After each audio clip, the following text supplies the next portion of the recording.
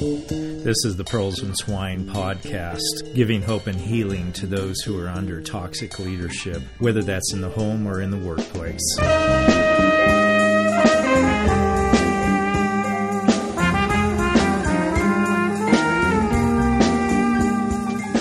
I spent many of my early years as a Christian particularly interested in James 1, where it talks about considering it all joy when you experience various trials. I saw my struggles, my trials, as an opportunity to grow, and I wanted and had as a goal for myself that I would one day see those trials immediately as joyful.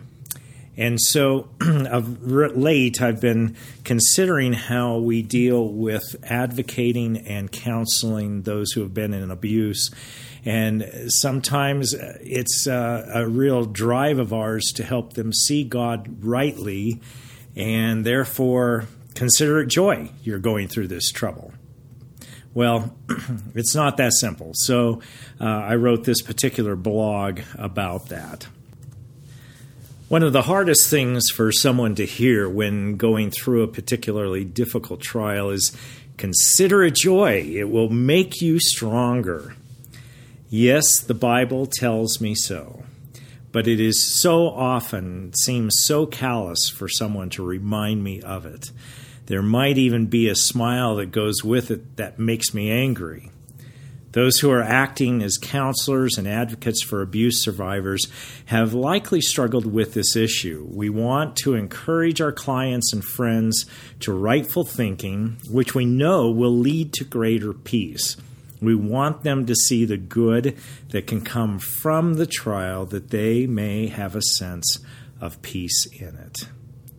And as we share these thoughts with them, we find that they shrink into a shell or become angry or walk away, never to return.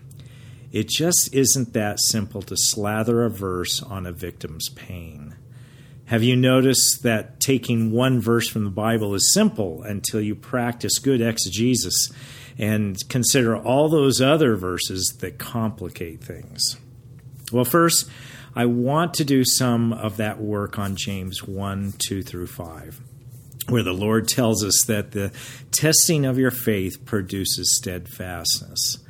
That is the reason why James says one verse before that, count it all joy when you meet trials of various kinds. There is a goal to suffering, that we be perfect and complete, lacking in nothing.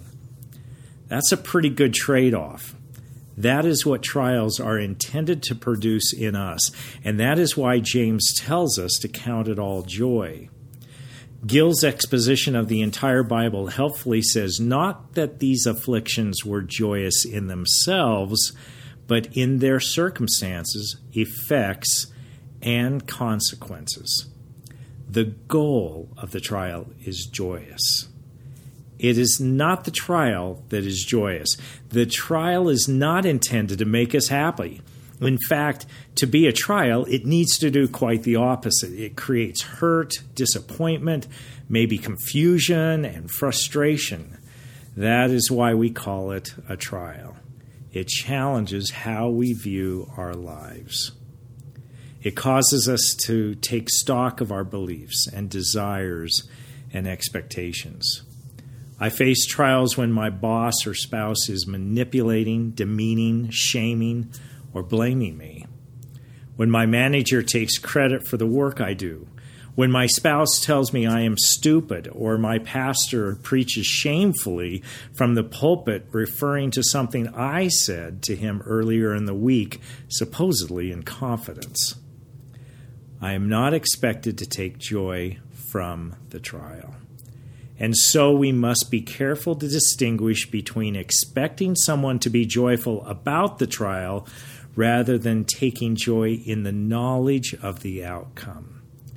Who among us knows what is God's specific purpose for another man's trial? Who can with confidence give that kind of judgment? God does not always show his hand immediately or within the trial itself. At times it is mysterious. Consider Paul's thorn in the flesh in 2 Corinthians 12, 7 through 9. Paul has some knowledge. It is there to keep him from being conceited, he says. But why doesn't God take it away? Paul begged that the Lord would do so, but he did not remove it by the time of Paul's writing. It is not my place to tell a victim why they are suffering, and then tell them, count it all joy. They will likely, though not necessarily, learn what the Lord is specifically teaching them. Give the Lord his room. So what do? What is the godly response to these survivors' trials? We must be careful in our expectations for those who are suffering horribly from the abuse of a wicked individual, whether a boss, boyfriend, neighbor, or husband. In the midst of that suffering, jumping for joy neither makes sense nor generally happens. This is a broken world, and a giddiness about that brokenness is never suggested in Scripture. Don't expect your friend or counselee to be rejoicing in the way you think of rejoicing in the midst of their abuse. It is unreasonable and unlikely. So the first step in hearing of abuse of any kind is weep with those who weep. The full verse in Romans says, rejoice with those who rejoice, weep with those who weep, live in harmony with one another. Do not be haughty, but associate with the lowly. Never be wise in your own sight. That's Romans 12, 15 through 16. Humility, no conceit, no arrogance. If you are counseling or advocating for a victim of leadership abuse in the home or the workplace, you need to humbly respond to their suffering. As they pass through the fire of trial, they need to be shown respect, and their trial needs to be honored. Weep with them. It is not a time of rejoicing when they face various trials. But when the goal of that trial, their perfection and completion, is accomplished, it will be a time of rejoicing. In the trial, it is a time of weeping and seeking the wisdom only God can give, as James goes on to say in verse 5 of chapter 1. If any of you lacks wisdom, let him ask God, who gives generously to all without reproach, and it will be given him. So weep with them as they face a struggle, and seek wisdom as to how to respond to the trial with them. In essence, we are talking about being empathetic. No matter what foolish theologians say about empathy, Romans 12 is about empathy. God desires you to be empathetic, to appreciate and understand another man's travail, and you are to weep with them when they weep. In time, hopefully, you can rejoice when they rejoice. However, as you empathize with your friend, you may encourage them on a path to the point of considering it joy. As the Barnes Notes on the Bible says, you are not to consider it as a punishment, a curse, or a calamity, but as a fit subject of felicitation. When facing abuse, many victims feel that they are cursed. They may think they are being punished by the Lord, much like many of the psalmists. But abuse is never the result of a victim's actions. It is because the abuser has an unrepentant heart. He is sick in his sin. It is his fault, not the victim's. So encouraging the victim to rest in Jesus' loving arms, not condemnation of any kind, is the godly response to their despair. Advocates can list story after story of the survivors of abuse testifying to the shame that they have been heaped upon them. That has been heaped upon them. They have been trained by their abusers, particularly if their abuser was a Christian leader, to think of themselves as unworthy of Jesus' love and affection. You do not criticize them for feeling cursed or angry at God. you share with them the love that God has for them, telling them over and over they are the child of the Heavenly Father, the ruler of heaven and earth. Those are two very different things. One is heaping more shame on them for feeling the way they do. How dare you feel that way?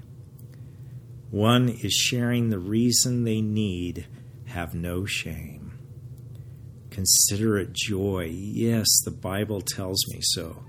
But there is a time for weeping for and mourning what is lost.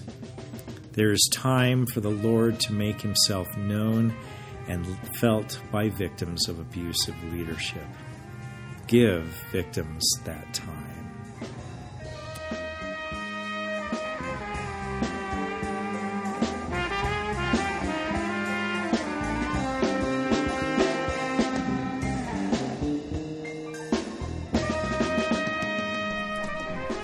Thank you for listening to the Pearls and Swine podcast. We seek to bring hope and healing to those under toxic leadership, whether in the home, the church, or the workplace. If you find our podcasts and blogs helpful, consider giving to the costs of production. My name is Kelly Daynert, and I produce the podcast. The music you heard is called Finally, a song I wrote a number of years ago. It is performed by Mingoli, an African ensemble from Malawi.